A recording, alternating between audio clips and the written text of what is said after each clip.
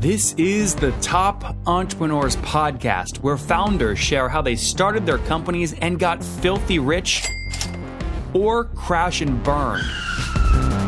Each episode features revenue numbers, customer counts, and other insider information that creates business news headlines. We went from a couple of $100,000 to $2.7 million. I had no money when I started the company. It was $160 million, which is the size of many IPOs. We're bootstrapped. We have like 22,000 customers. With over 5 million downloads in a very short amount of time, major outlets like Inc. are calling us the fastest growing business show on iTunes. I'm your host, Nathan Latka, and here's today's episode. Hello, everyone. My guest today is Seth Lieberman. He's the founder and CEO of SnapApp. As a repeat entrepreneur, Seth was previously the founder and CEO of Pangea Media, acquired by AdKnowledge, and co-founder and CEO of Focalex, acquired by Intermix/MySpace. He started out as a banker at Credit Suisse First Boston. Seth, are you ready to take us to the top? I'm ready. I love my own bio. It's like hearing your own voice in a movie. It's like never sounds interesting. Am I hired? Was that good? It was good. It was good. You should consider a broadcasting. So you go from banker to social networks to SnapApp. How do you decide what to work on? Well, I'll tell you the story arc, and then I'll tell you what I've learned through. I've got a couple years on you. I wouldn't call myself old yet, but the history there is I was always the worst banker at the table, right? So I was doing technology banking, and I was always on the wrong side of the table. I sort of was thought it M&A stuff, like IB stuff? Yeah, investment banking, technology, right? I always thought I was in charge, and I was always not the guy in charge. I was the guy who was supposed to be getting coffee and shit, right? So I learned a ton. It was an awesome experience, but I knew I had to leave and start my own company, which I did in the late 90s. And over the course of almost 20 years starting companies, what I realized about myself, I became more self-aware, and I realized I like to build stuff, right? And so I think that, the advice, sometimes our interns, they say, what should I do with my life? And I say, fuck if I know. But, what I found works is figure out what you're passionate about, figure out what you can get really into. And then it doesn't matter where you're doing it, you're going to get value out of it. So I figured out I like to build stuff. I have 4 kids. I woodwork. I garden. I started 3 companies. I got it. I like to create. So I got to put myself in situations where I get a chance to do that. That makes good sense. So take us forward to Snapchat or SnapApp, and then we'll go back to your story. So what does SnapApp do, and what's your business model? How do you make money? Yeah, perfect. So we're software to help marketers build interactive experiences. 2 very simple premises about this company. Number 1, the user, prospect, customer experience is everything, right? You walk into an Apple store, you might have bought a new iPhone 6 months ago, you feel like you need to buy a new one, right? But retail, as we know, happens digitally, and we're a B2B company. So how do marketers create these compelling, highly value-added experiences for people online, right? And so we're the software to allow marketers to build these kinds of interactive give and take experiences when you can't get a sales rep on the phone, when you can't get people to pay attention, right? So for example, ROI calculators, interactive white papers, assessments, interactive video, all this stuff that adds more value to the user with a give and take, a back and forth, so that at the end of the experience, Nathan knows, hey, this is my problem. This is what I should be doing. This is a good thing to do. The marketer gets all that insight. This is now I know not just did you click or open. Nathan told me this was his problem. This is how he solves it now. This is what it would look like if he could solve it better tomorrow. And you're capturing email leads through these apps. Yeah. So we're part of the website. We embed right in the CMS or landing pages, huge partnerships with the marketing automation guys, Marketo and Eloqua and Salesforce and those folks. And that's typically, as well as the video guys. So we're a SaaS company, classic SaaS model.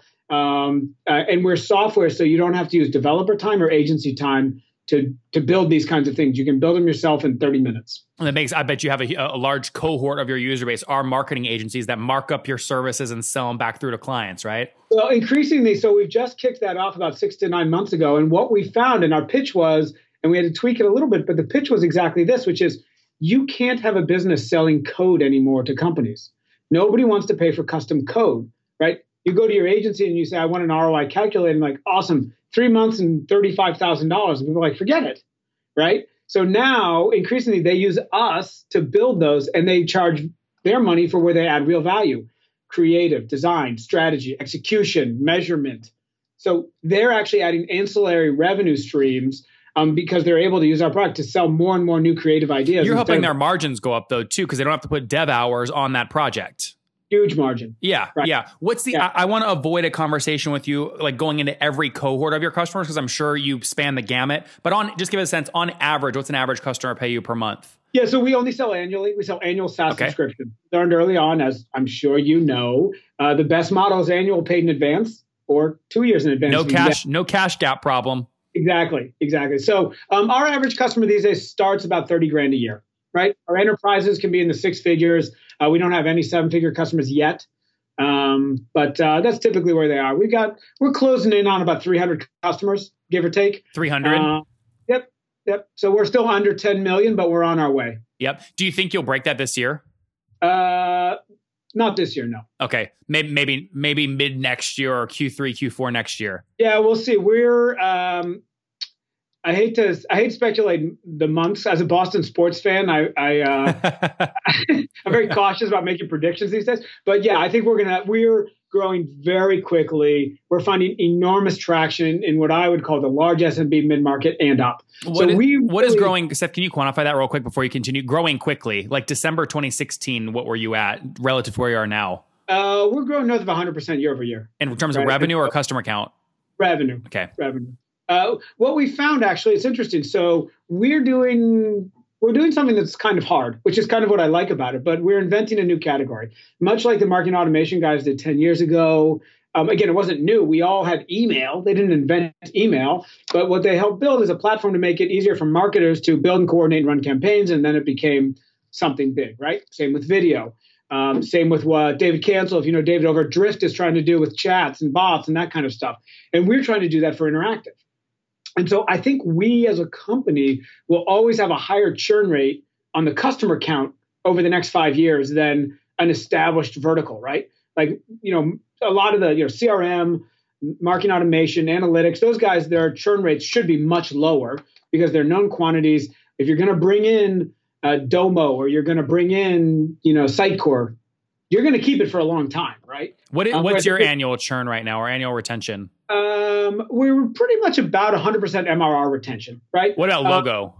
Logo's less. I don't know my exact logo churn, to be honest, because part of the reason is, and this is one of the things we do at the end of every quarter and end of every year, we look back at all the churn and we look at why did you churn? And so part of when we think about our ideal customer profile, we've found customers under 50 million, very high churn rates, right? In terms of their size. Right. Yeah. Right. So we think about churn in terms of the customer, and people, they may not be ready to try something new at the scale that we want them to try it at. They should maybe use a point solution, go use SurveyMonkey, do 20 surveys. It's dirt cheap. And then when you're ready, you come and buy us, something like that. Would you say it's like definitely less than 20% or 10%? I mean, pretty average. What, our churn rate? Yeah, your annual churn, logo churn. Yeah, it's probably about average. It's about average, maybe a little worse. We have a little extra churn as we've moved and focused. We're 100% on B2B, though we still have a bunch of legacy large media companies and some brands. Our roadmap doesn't really support them anymore. So some of those guys fall off every year, right? Because they should. And okay. Now you mentioned earlier, and the only way net revenue retention can be like at or negative at zero is if your current customer base, you're upselling, and that makes up more for the logo loss. What are you upselling typically? Yeah, so we price on a classic 2-axis model, right? So content for one is ours, how much content or experiences you want to produce, and functionality on the other. And the third we have is we typically sell by division. So some of our largest customers, whether we're talking about Citrix, Cisco, I can't name them, but they're a super large company that recently moved to Boston, IBM, VMware, Juniper, some of these folks, they have multiple divisions, they have multiple teams, and oftentimes they have multiple instances of a Marketo or an Eloqua, which is pretty important because we generate so much data and insight.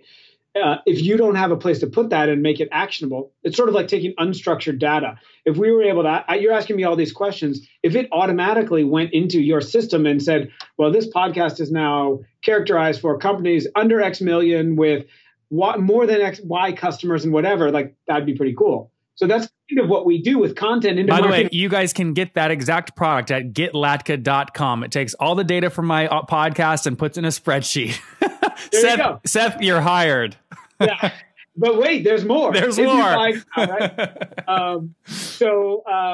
So that's sort of how we think about it, and we think about churn. So we price by divisions too, because they have separate teams and separate instances. Interesting. Yeah, I mean, I remember being in HubSpot offices when I was selling my first company, because they were, potential suitor. Didn't work out, but we sold to somebody else. But I remember Brian walking me through and going, you need to think about create as many pricing axes as possible. Most people only do like a bunch of feature sets, right? But you can think about number of seats. You can think about other utilitarian values like number of contacts, number of leads captured, and the more things like that you have to drive the incentive to upgrade, the more or the stronger or the more net negative your revenue churn is going to be. Yeah. And I actually think about it exactly that way. And I would say two things. One is the more levers you have is both a pro and a con simultaneously. So if you think about it, the more levers you have, the more you have a seat at the table. You have a chip that you can cash in, right? Maybe you can't charge more for seats, or you can't charge more for CRM, but it's in the agreement. And now you say, well, I'm going to waive these two things for you if you do this for us, right? So sometimes it's a retention tool. That's smart. The flip side of it, though, is the more complicated you make it, the harder you make it to sell. And so we, like any SaaS company, we try and walk that line, which is how do we leave ourselves enough variability that we can get the right amount of money from big customers who get a lot of value and should pay us fairly without, I've had a top 10, Fortune 10 customer say, this is too complicated. We're not going to buy this way. Let me tell you how we're going to buy. I don't give a shit what you do. Go back and reprice everything you do against this model. Okay, you're a Fortune 10 company. That's fine. We'll do that. We'll do that. But so if it's too complicated, the sales team will stumble and they'll leave dollars on the table as well. What's your team size at now? We're about 70 as a company. All in Boston? Yeah, all in Boston. And just starting to look at a couple of remote folks. Oh, great. What year did you launch the company in, just so we can get a starting point? 2011. 2011. Okay, good. And then bootstrapped, or have you raised capital? We started bootstrapped. I put in a bunch of my own money, did some angel money, and then we've raised money out of Providence Equity Partners down the road from us. How much total? They've put in about 22. Okay, so total in? 20, I don't know, 5, 6, something. Okay. Does that include money you put in? Yeah. How much? So other people that are maybe leaving a big corporate gig where they've made a bunch of money, or they're exiting their own company and they're launching their new company, going, how much of my wealth do I now put into this before I go raise capital, right? To try and keep my share. How much? I mean, how did you go through that decision? Yeah, that's a great question. There's no good answer, right? So I have a lot of scar tissue. So you got to take it all through my scar tissue, right? But increasingly, I think you should do one of two things. You should either figure out how much money you can raise, and you should raise every dollar plus one, right? This is, again, David over at Drift. This is other folks. Which is they just announced a $32 million, I think, round today. Yeah. So if you're going to go big, right? Like once, if you're in for a penny, you're in for a pound of VCs a little bit, right?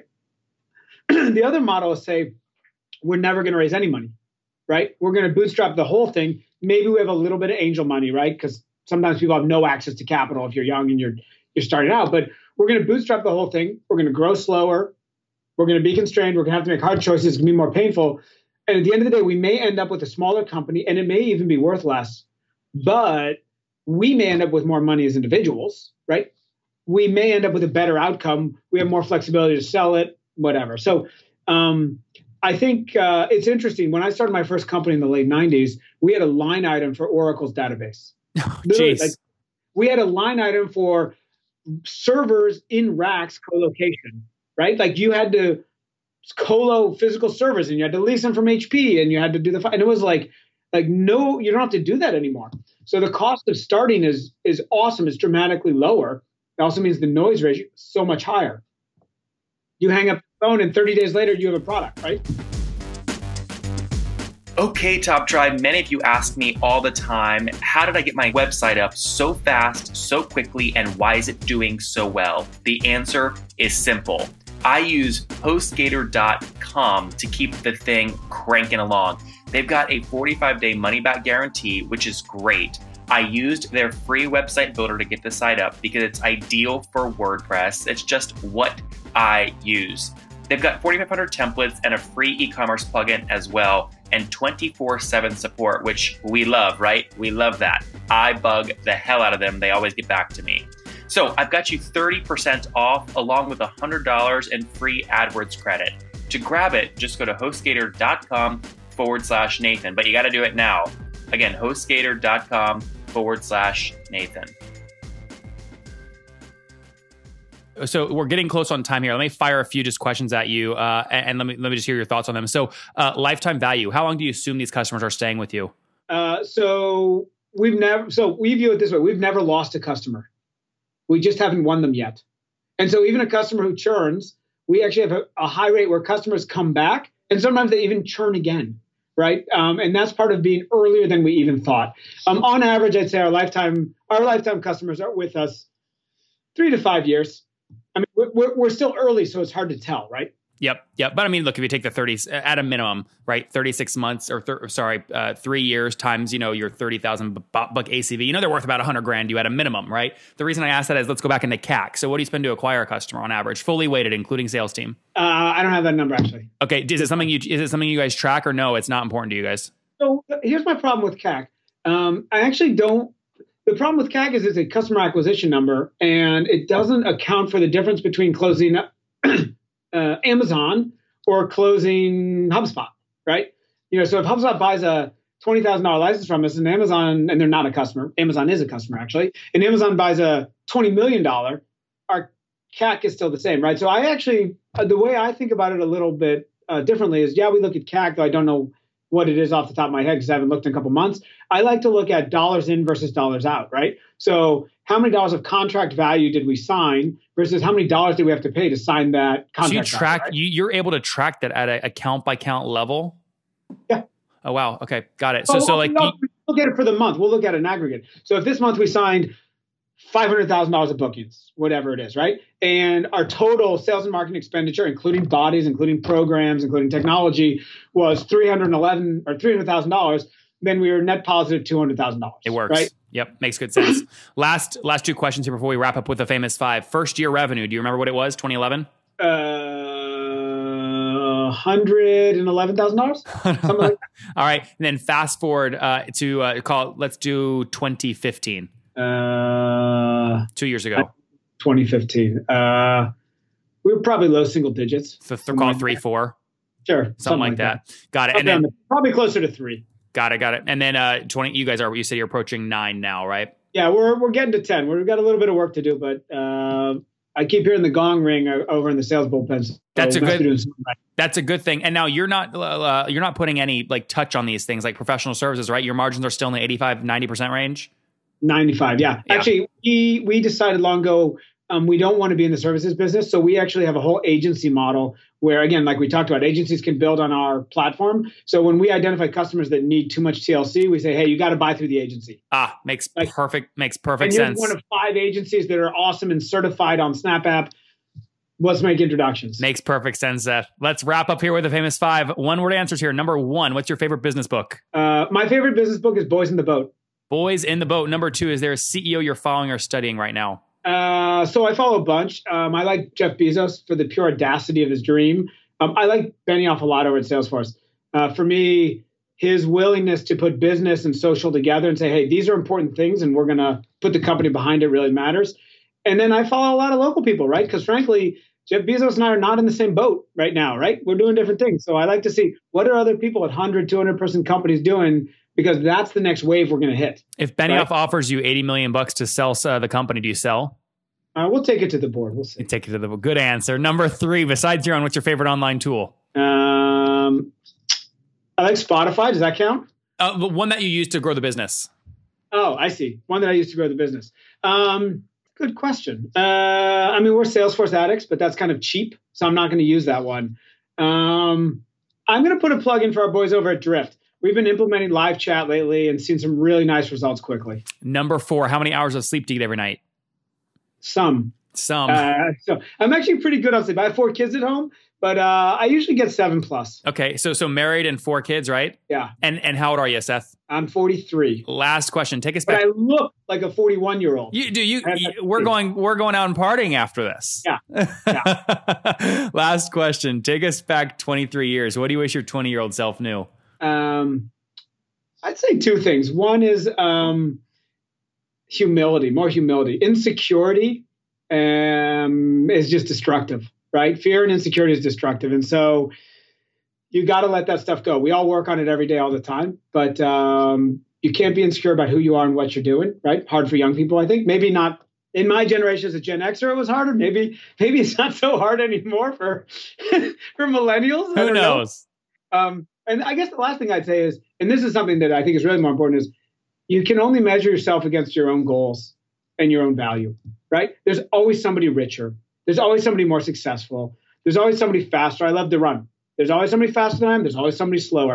What are my goals? What matters to me? What moves the needle? And I got to benchmark myself against those goals because that's what matters to me. There you guys have it. Founded in 2011 from Seth. Again, be more humble, benchmark against yourself. Founded SnapApp back in 2011. He's been through the wheel before. They've since raised about $25 million. He put in a bunch of his own money at the start to help people create engaging content, kind of interactions online in the form of these applications that live inside of CMSs, on side of websites, etc. He's got over 300 customers. They pay on average $30,000 per month. They are quickly approaching that beautiful $9 million ARR mark with their team of 70 people based mainly up there in Boston. Seth, thank you for taking us to the top. Thank you. Talk to you, Nathan.